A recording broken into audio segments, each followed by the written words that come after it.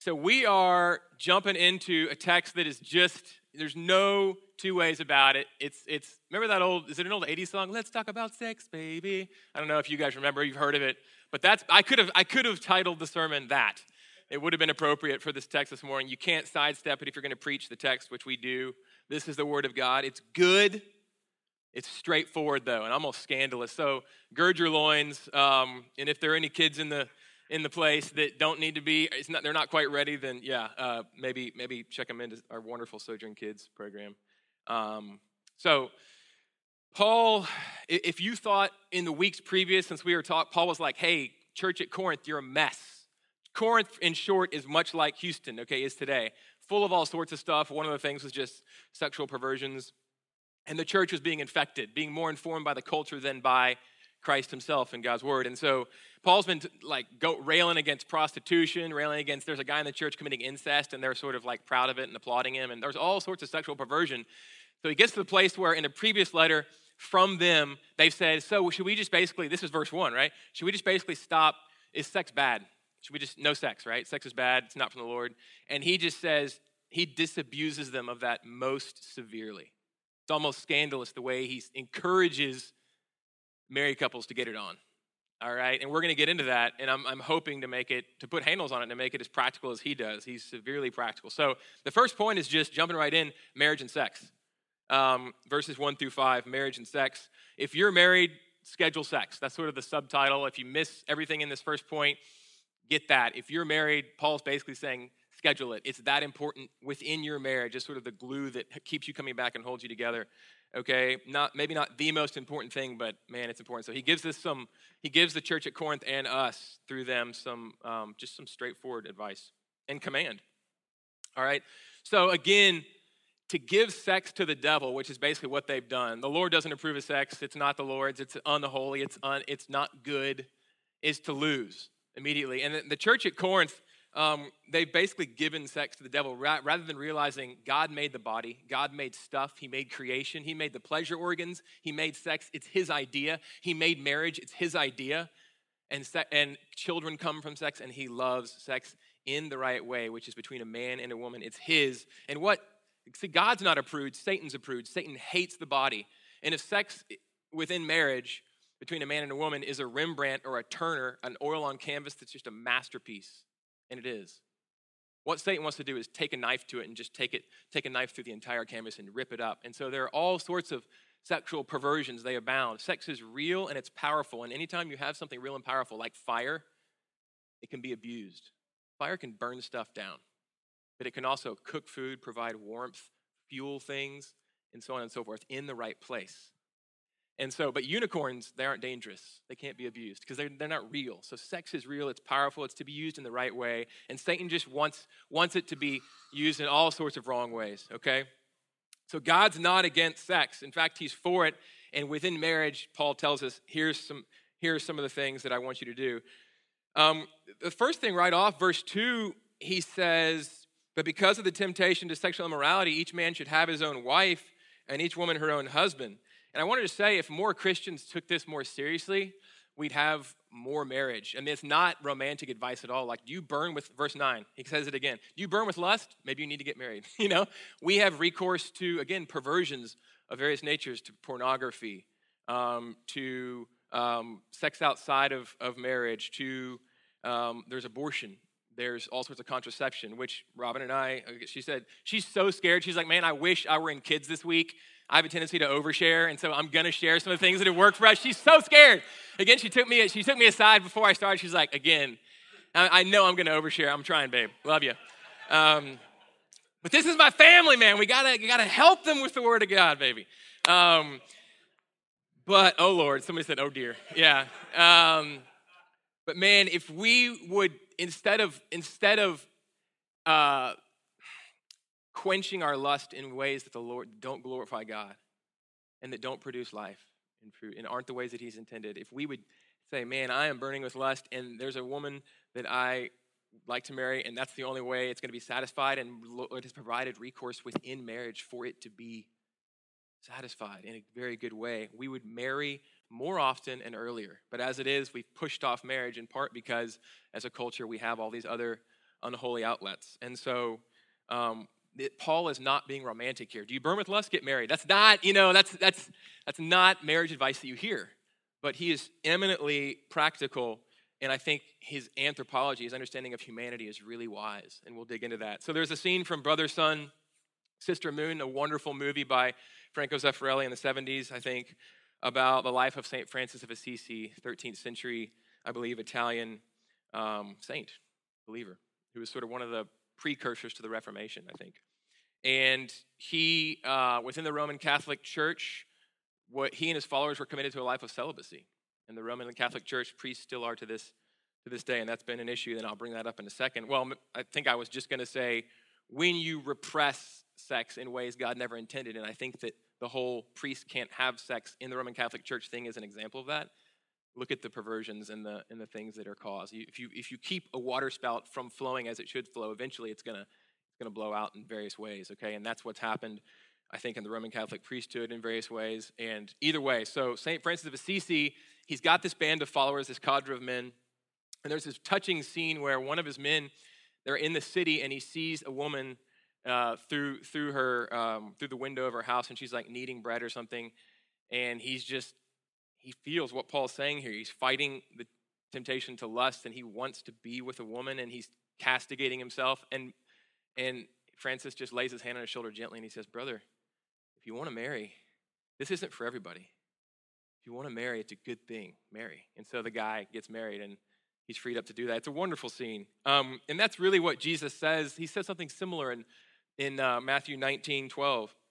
He says basically that committing yourself to a life of singleness or celibacy is something that is highly praised, and Paul gets into that in this next text that I'm going to preach next week. He touches on it in verses 6 through 10 here, which is our short point 2. But Jesus basically says that's for some, it's not for everyone. It's to be highly commended, but marriage is a good thing. And so that's the position. Verse 4, we get in, verses 4 and 5 are just so blunt, straightforward, and almost scandalous, and they're wonderful. Verse 4, Paul's basically saying, look, the husband has no rights to his body, but the wife does. And the wife has no right. But he starts with, hey, husband, you have no rights to your body. That's the wife's. You're hers. And in this culture, I mean, he starts off by telling the husband that you have no rights to yourself. It's your wife's. She owns you. That is so freeing and so far ahead of its time. As always, the Bible is way ahead of its time, and we're just starting to catch up. This is huge women's rights, Paul's saying, look, husband, you have no rights. Your wife has rights over you. And then he reciprocates, and he's more balanced than our culture. The women's lib would stop there, but he says, married women, you have absolute right to your husband. Husband, you're not your own. You belong to your wife. But then he reciprocates, and he says the same thing to wives. And so the Bible is so ahead of its time, and really this is touching on, remember, Paul is coming from focusing on union with Christ. He's telling this church in Corinth, you have been united to Christ. And what he's saying under all this is that we are not our own. We are Christ's, and marriage is a picture of the fact that we are not our own. We give ourselves in love to the other. And that's what, when you boil it down, that's what sex was designed to be. Not a self-taking, but a self-giving. And when it becomes a self-taking, Tim Keller he's a preacher in New York, he uses the word monstrosity. It becomes a monstrosity because it's more than body. It's body and soul becoming one. And when we are giving ourselves in expression of that within marriage in the right way, it's just this beautiful act of worship, worshiping the living God, an expression, a shadow of our greater union with Christ. That's what it's for. And so, but Paul in verse 3, he says, the husband must give to his wife it's a contractual word, the debt that he owes her. Wow. And he's talking about sex. Okay, so the men are like, no problem, and a lot of the men in here. But he says the same thing to the wife. We owe it to one another to be having regular sex, okay? And he says in verse 5, straight out, don't deprive one another sexually, except for a limited time. If you need to fast and pray, the devil doesn't get a foothold, but only for a limited time, and then come back together again. Men, as the head, as the leader, make sure that it's scheduled, limited, and then come back together, okay? Because what? Satan, he is tempting us in all, especially in this over-sexed culture, he's tempting us in so many ways. I mean, we're bombarded by visual images and skin from every corner of our lives. And so sex is a way to, within marriage, is a way to fight that well. And God's given us that weapon, and we need to avail ourselves of it. It's a wonderful weapon in the arsenal God's given us to fight. So I want to say just a few practical things before moving on to point 2 briefly on this. So this is a divine command for neither of us to hold out on the other. And I know that a lot of times we men, in fact, I could just say all of us, all men, abuse the power that we've been given in marriage at some point. I do it more often than I'd like to admit. And we can do it by demanding sex. And we won't typically say, I demand sex. You know that's not going to work for you, you know? But you can abuse even the biblical injunctions to say, hey, Paul said don't deprive each other, you know? But there's a healthy way to insist together on that, to respect one another. But because we can abuse our position a lot of times, the wife says, man, well, I can't control a lot of things in this marriage, but one thing I can control is I'm not giving it up. And so one of the things Paul is saying is, and for the men, usually, not always, not as much of a problem, because I mean, it doesn't take much for me to be, hey, let's go, babe. You know, I'm trying to keep it cool. But I'll probably never be like, I'm withholding from you, babe. That's just not going to happen, okay? But I think the temptation for the woman, the temptation for the man because of the garden is to be passive and not to schedule and not to keep pursuing in love and giving himself to the wife, right? That's what sex is. The temptation for the woman is going to be to control, and this is one way the woman can control. You're not getting any. And Paul says, command of the Lord. Don't do that. Now, as soon as I say that, what do I get into? I get into some of us are 1 in 3 men, 1 in 3 women, 1 in 5 men, the stats say, victims of sexual abuse. Perhaps some of us are perpetrators of sexual abuse. It's messy. There's stuff in there. You know, humans and human sin, very complicated. And so if that is some of the reality you're wrestling with when you hear don't deprive each other and give yourself to without restraint your spouse, then all of a sudden some of that abuse comes up to the surface. We have counselors here. We have Ray. We have Anna, professionally trained counselors and believers. I'm here. I'm your pastor. We have others. We want to avail ourselves. We understand that. So we want to work with you. We want to pray with you. We want to love. We want to take you and your complexity and your past seriously. But we also want to take the command of the Lord seriously. So husbands, this is to husbands, don't lord it over your wives, romance them. So Robin is wonderful when it comes to all this. She submits to me. She loves me. She offers herself to me. It helps me a ton. I'm not going to lie. I'm just going to be honest. And this is just gloves off, straight up honest sermon. It helps me a ton to fight. But I was taken advantage recently. A couple months ago, we went through a phase for over a month where she never really says no, and we'll get into that in a bit, which is great. But she kind of was saying no like on a regular basis, and I started getting kind of in a hissy fit a little bit about it, like feeling sorry for myself. But she kept reminding me, and maybe at one point she just said, she's like, look, I understand what you need, and I want to give myself to you, but I feel she was feeling used because sex, one of the things it requires is it requires an understanding. I mean, I can have sex at any point with Robin at any time, even if she's just ticked me off, let's go, but for the woman, we're made differently. God made us differently, and things have to be right. They have to be right, and that's one of the things regular sex does is it forces you to keep short accounts. That's one of the reasons Paul's saying this. It forces you to keep short accounts, to be honest with each other, to work through stuff, and there's always stuff, and to respect each other. And I was using her as her head, as her husband in marriage. I was still using her by basically demanding something without giving her what she needed during the day. And that was one thing, because we had regular sex, that we were able to talk through. And so that's one of the reasons Paul says this. So good sex and regular sex and scheduled sex leads to keeping short accounts and having meaningful connection and a richness and a texture in your marriage. So that's that, okay? Now, so Gordon Fee, a great commentator, he says, the emphasis in this text is not on you owe me.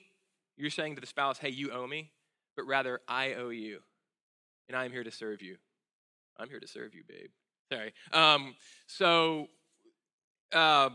And so Paul, and also we have to remember the context, right? Chapter 7. That's not going to stop, sorry, for the next 20 minutes. We have to remember the context of this. This is chapter 7. It's in a letter.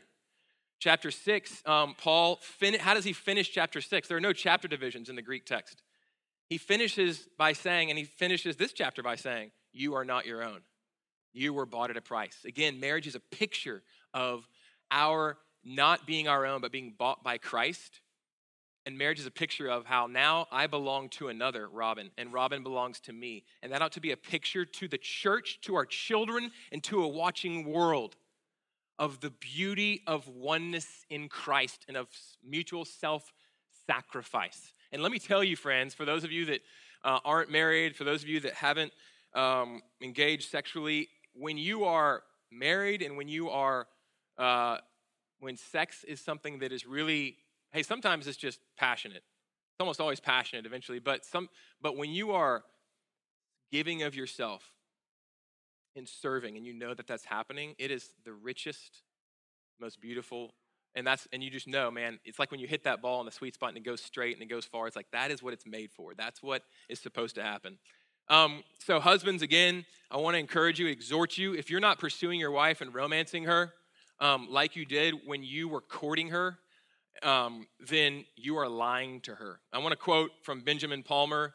He's an old 19th century Southern Presbyterian preacher. He says in a book called The Family, which is his sermons on the family, he says, the obtrusive, sort of older, antiquated language, but stay with me, the obtrusive attentions of courtship. When we courted our wives and wanted to get them to the place where they would say, I do, and get them married, get them to the altar, we were obtrusively attending to them. The obtrusive attentions of courtship were accepted by the woman as evidences of love that would never know abatement.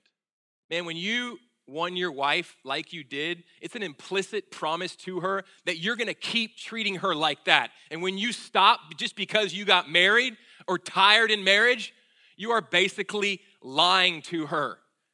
The things, the vows that you took with her and that you made at the altar and that you made previous leading up to the altar, you are breaking.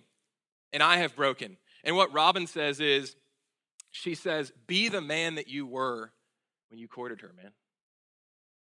And man, if I'm not guilty of not being that man so often. Am I trying to romance Robin? Am I serving her? Am I pouring myself out for her? Am I writing her poetry and giving her like fruit and donuts like I used to do? Why fruit and donuts? I don't know, but it happened, okay? No, guilty, but we need to be. And regular sex is it's a reminder of that as of so much else, okay? It keeps the romance going. It keeps us pursuing. It keeps us having short accounts. So one of the best things we did, and this is one of the things Robin warned me of, don't be too explicit, but so you can thank her later. One of the things that we did, we lived in Scotland for 4 years. One of the best things we did for our marriage, we just realized I was working on a doctorate, and we had part-time jobs, and we had kids. There was just a lot going on, as each of you have a lot going on, right? We'd realize, we'd look up, it'd be 3 or 4 weeks we hadn't had sex. Tendency to passivity. I'm not initiating. I'm not taking this command seriously. Don't deprive each other, except for a time, limited time, and then come back together, lest the devil tempt you. And so what we did is we had a couple best friends of ours over there, and we just said, hey, X times, Robin told me not to share the amount of times, X times per week, okay? We want to be having sex at least minimum X times per week. We told them that.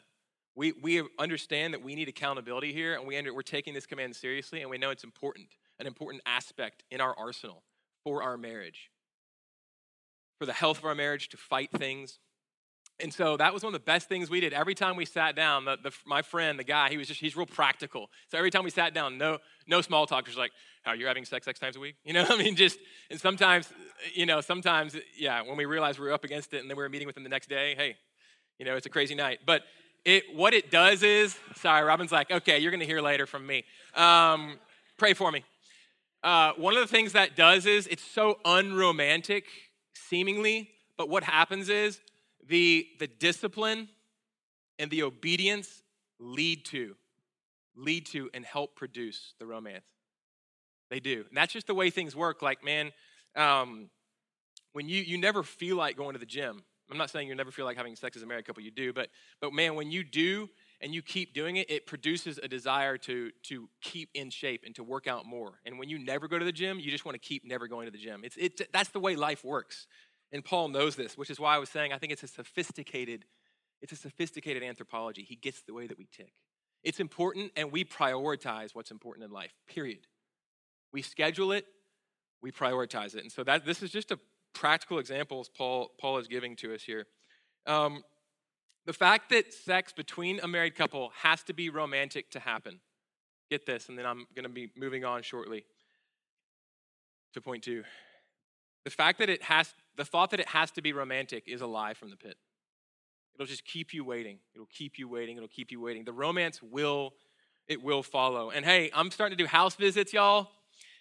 And if just get ready, don't be scandalized. That's going to be I'm a soul doctor, all right? That's what I'm called to. Like, that's going to be on my checklist. I might not ask it every time. I'm not going to ask it every time. But if you're married, I'm going to be asking you straight up, how's your sex life? Are you consistent about it? Do you have a plan? How's that going? Hey, you ought to be asking each other. Not everyone asking everyone, but you ought to have a couple that you are real with, maybe in your parish family, okay? Because Satan has us convinced that we can't talk about sex or money, and those are 2 super important things in life, and God made them both and wants us to use them both for his glory. They're not Satan's, they're the Lord's. And so not talking about them just puts them in this sort of untouchable category, and that's unhealthy. Okay, there's also an unhealthy way you can talk about it too much. Don't do that, okay, like I'm doing right now. No, I'm kidding. Hey, it's my job to walk you through this text, and so that's what I'm trying to do. So on the whole, the men don't deprive. I might have to tell you that. I don't feel as much of a burden to tell men, don't deprive your wives of sex, but don't, okay? And be the initiator and schedule and do it lovingly in a self-giving way. But on the women don't deprive thing, a funny story. We have some friends, and he's a pastor, and we were all gathered together, a bunch of us, and his wife said to all of us, she's like, hey, ladies, and my wife was not there, sadly, but I've told her this over and over again. The guys just fell out of their chairs laughing. She said, ladies, don't say no. It only takes 5 minutes. Right in front of the guy. It was amazing. It's fantastic. So practical. And hey, they have a healthy marriage, and that's one of the reasons why. So, okay, it helps push away so much evil, and it does so much good. And it seems like such a small thing, but schedule it. It's that important. Make it a priority. The romance will follow, I promise you, okay? Second point, marriage and singleness, and this talk about marriage for life. Marriage and singleness, verses 6 through 9. In short, singleness is preferable to marriage, is what Paul's saying. So remember how I said his talk to the wives about how, like, hey, wives, you own your husband. He owes a debt to you. He's not his own. That's revolutionary in that time. Nobody else was saying that. And Christianity just liberates both men and women in Christ. This is also revolutionary. For Paul in this short bit to say, hey, look, I wish this is not a command, because I would never command you not to be married, because marriage is a blessing. But if you're single now, I would recommend you stay single, to focus on the Lord and not be distracted by the many attentions marriage and children, if children come, require. But it's a concession, not a command, but I wish you were as I am. And for so many reasons, Paul's saying it's preferable. He just touches on it and moves on, so I'm going to do the same thing in this short second point. But next week is mainly about singleness and what a high calling it is, and how effective it can be for the Lord. Hey, marriage can too. Marriage can be totally ineffective for the Lord and totally self-absorbed. Singleness can too. You can just be so focused on yourself, but also marriage and singleness especially. If you are focused on giving yourself to the Lord and you're here as a steward for the living God with everything you have, man, you can do some serious damage for the kingdom. That's what Paul's saying. So the fact that he can even recommend marriage over singleness over marriage is mind-blowing, and nobody was saying that at the time. Because the point in this culture, in the Corinthian culture, in the ancient Near Eastern culture of life essentially, was get married. And for a woman who wasn't married, it was like, what are you doing? But Paul blows that up, because what? Our identity is rooted in another. It's completed in Christ. You can be a complete human, Paul is saying, and not be married. Evidence? Jesus. Never married. Paul? Never married. They were wholly devoted to the Lord. And yes, as a married couple, we should be as well. But Paul he's real. And he's like, look, you are pulled away focusing on spouse and kids in so many different ways in life if you get married. So singleness is a gift, and he is just straight up about that. The fact is, I'm not saying this is a bad thing. I don't think it is, but it's a real fact. We know so many missionaries, especially when we were in Edinburgh. We knew so many missionaries who they would go to the mission field and then come back, essentially all of them, when their kids got to the age where they needed a good secondary, high school, and college education. And is that a bad thing? No. I mean, we kind of did the same thing, where we wanted to go to India after the doctorate, and the doors were closed, so we came back here for a lot of good reasons, and I'm so glad we're here. But part of it was we wanted our kids to know family. We wanted them to be educated here, and we're still thinking, like, okay, maybe when they're out of the house one day, we'll go. So that's just real. That's just real, and that's one of the things Paul's saying here in verses 6 through 10, okay? So if you're a widow or if you're single, just stay as you are. And man, if you're looking for a hook, because 10 through 16, as we sort of get into point 3 here and then close down, is just Paul's giving all sorts of advice to singles, to marrieds who were non-believers when they got married, and then they became believers and their spouse is still an unbeliever, and we'll get into that as we close. But if you just want a banner to put over this sort of married for life thing in this text, Paul is saying, look, stay as you are. You are complete in Christ. And again, the recommendation of singleness, it's a concession, not a command, but it's a blessing. And we'll get into that more next week. So marriage and sanctification is how I've titled this third point, verses 10 through 16. And basically, the injunction is stay married. If you're married, stay married. If you're married, stay married. Years ago, I sat under a pastor who was preaching a text like this, and he titled it, A Marriage That Sizzles. And aside from that just being an embarrassing title, this whole sermon's a bit embarrassing, but so who am I to cast stones? But it was just a bit cheesy. I had a wise friend who leaned over to me and she's like, he should have titled it A Marriage That Sanctifies. Because it was in the text, and that's really true. Because that's even what the sex is about. When you're giving of yourself in a sexual relationship, if you're single, if you're married, in whatever Paul is saying here, this could be a banner over all of his advice, is that marriage is, in whatever regard and whatever you're doing, whether taking care of kids, having sex, doing anything, cleaning the dishes, whatever you're doing in between, it's for our sanctification. Because it's hard, giving of yourself and laying down your rag rights constantly, which is what we're called to, because of who we are in Christ, because of what he's done for us. It hurts. Being crucified hurts. Dying hurts. But it makes us more like Jesus. And it pictures Christ in his self-giving to us, to our children, to a watching world. So that's really what sex even should be. So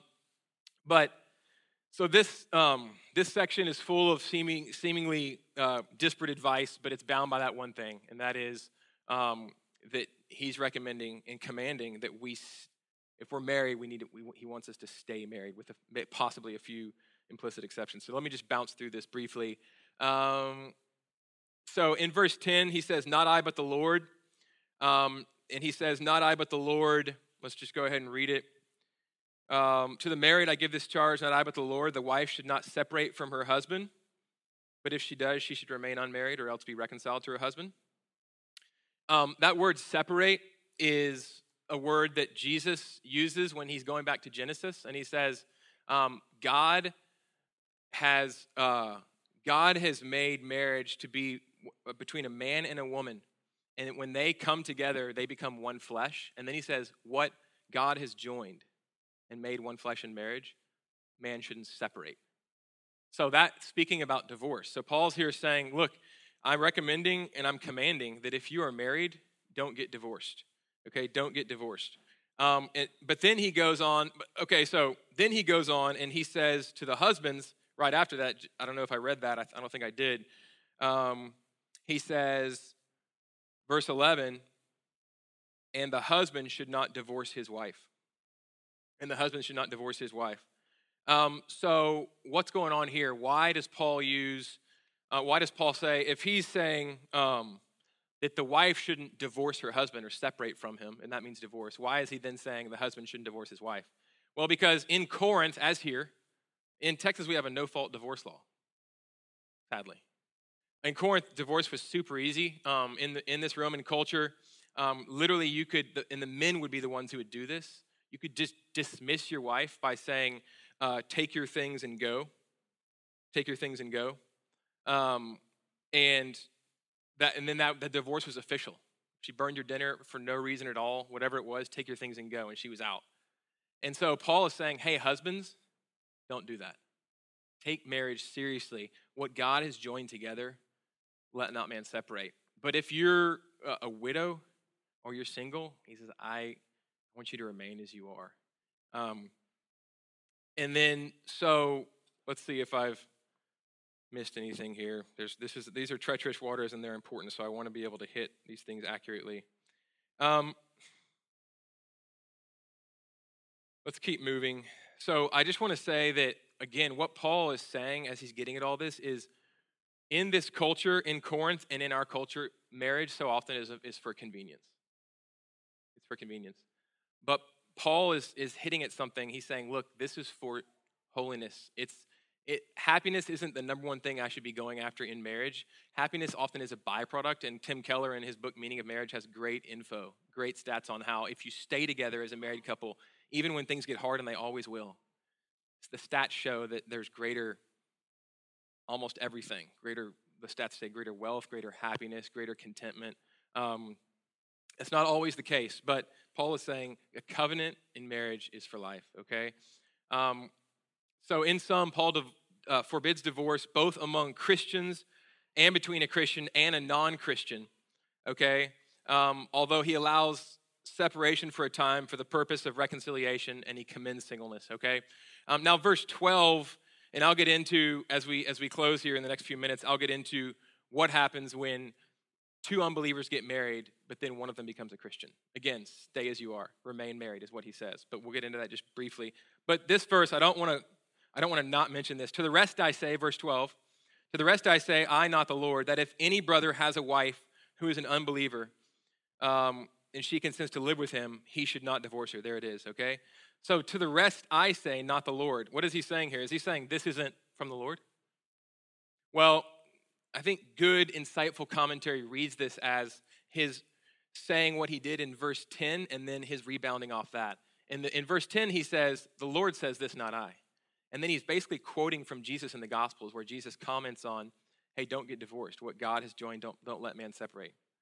But then here he's talking about what happens in Corinth, you Corinthians, when two unbelievers marry and one of you becomes a believer. Should you divorce? Can we get divorced now because my spouse is not a believer and I am?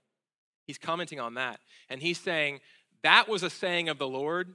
This one isn't. Why? Because the Lord didn't have occasion to comment on that because people weren't being born again in mass and coming to Christ until Christ finished his work. But 20 years later here in Corinth, they were.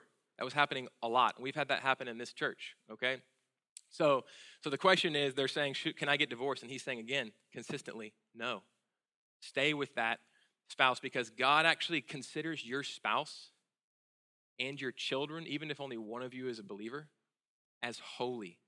Not saved. Verse 16 shows us that doesn't mean they're automatically saved, but it does mean they are more likely to be saved because of your influence, and they're in a different category in God's eyes as they're distinct. That's what holy means. They're separate. And so Paul says, stay as you are, and marriage is for life. There's evidence in this text for, as I close, I just want to say this and then preach the gospel to you, because I know it's been a bunch of practical stuff on marriage and singleness and not getting divorced, okay? I just want to say that there seems to be implicit evidence here and in Mark 5 and elsewhere, Matthew 19, both by Paul and by Jesus, that in extreme circumstances, if the covenant has been severed through adultery or through desertion, and Paul mentions here, hey, if you're deserted by a spouse who's not a believer, you don't have to keep running after them if they refuse you and abandon you. You don't have to be enslaved, you're free. There's an implication there also with the Lord that there is freedom for someone who has been cheated on or left behind to remarry. I say this carefully because there are godly men and women who differ on this. But I think when Paul says you do not have to be enslaved if you've been abandoned, that there is freedom to remarry because that covenant bond has been severed. But if you can, Here's the thing, guys. If you can, stay in the marriage. Wait. I'm an example of someone who has benefited tremendously through someone not taking their liberty, not taking what they were conceded. She was cheated on for years, but rather doing what she felt was the best, staying by her husband who had broken the covenant for years, my grandmother. He was cheating on her with a woman up in Dallas for years, and he got in a bad car accident coming back from seeing his mistress. And he woke up, and he was in traction. And his mistress, I don't think he ever saw her again. She was gone, long gone. But guess who was by his side? My grandmother, who for years had this unfaithful partner, but she kept, and a lot of her Christian friends would say, leave this guy. And we've had examples of friends of ours, more than one, who've been through a similar situation, and the spouse decided to stay. And their Christian friends said, leave him, leave him, leave him. Do they have the freedom to by the Bible? Yes. Did they? No. And I've seen those families restored. And I'm a personal beneficiary of the fact that my grandmother stayed because their marriage remained, was strengthened. He became an elder in the church, and he was so grateful for the grace of God for him, the chief of sinners. And what he got was the gospel. And I'm a beneficiary, and my kids are beneficiaries, and all of you through me, I pray, are beneficiaries. Hundreds and hundreds and hundreds of people, generations and generations and generations can be touched. Okay, now I finished with this story. I have a good friend who he knew about some of our friends who were in this adulterous thing. They were married, and she was committing adultery for years. And most people were telling him, the husband, who was committed to staying, leave, including Christian friends. And now, did he have the freedom to? Yes. Did he? No. And my friend said, man, he said, I told my wife, if you ever do that to me, pack your bags. And I didn't say anything at the time. I was just processing it. But I said, I thought later, would you want that to be her response to you? What if you did that to her? What if it wasn't her? What if it was you? And he could either say, hey, I would never do that. You know, if he said, well, in that case, yeah, I guess I would want her to stay. But what I think he would probably have said is, I would never do that. In which case, he has shown right there that he has totally misunderstood the gospel. Because the Bible is clear. We have a whole book, the book of Hosea and the minor prophets in the Old Testament, showing us that is our position. Because guess what, friends? Guess what, my friend who said that?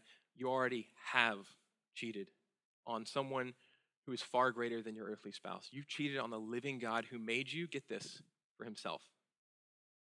And rather than leaving you, as he was well within his rights to do, you were on the auction block having prostituted yourselves out, and me. I'm in this too. To all of your false lovers that you and I run after. And the God who made you for himself, he came and he called out your name and he bought you back. What? At the price of his very self, his very son whom he sent to die in your place. And one of the things that I gave my friend who was sticking by his wife, I gave him a book called Whoredom. It's since been retitled, not the most attractive title, Whoredom. You know, didn't sell a lot of copies, so they sanitized it some. It's an exposition of the book of Hosea. And I gave him a copy, and I didn't want his wife to see it. She was the one who was committing the long-term affair. I didn't want his wife to see it because I thought she might think that was talking about her, but it wasn't. It was talking about him, talking about you, and it's talking about me.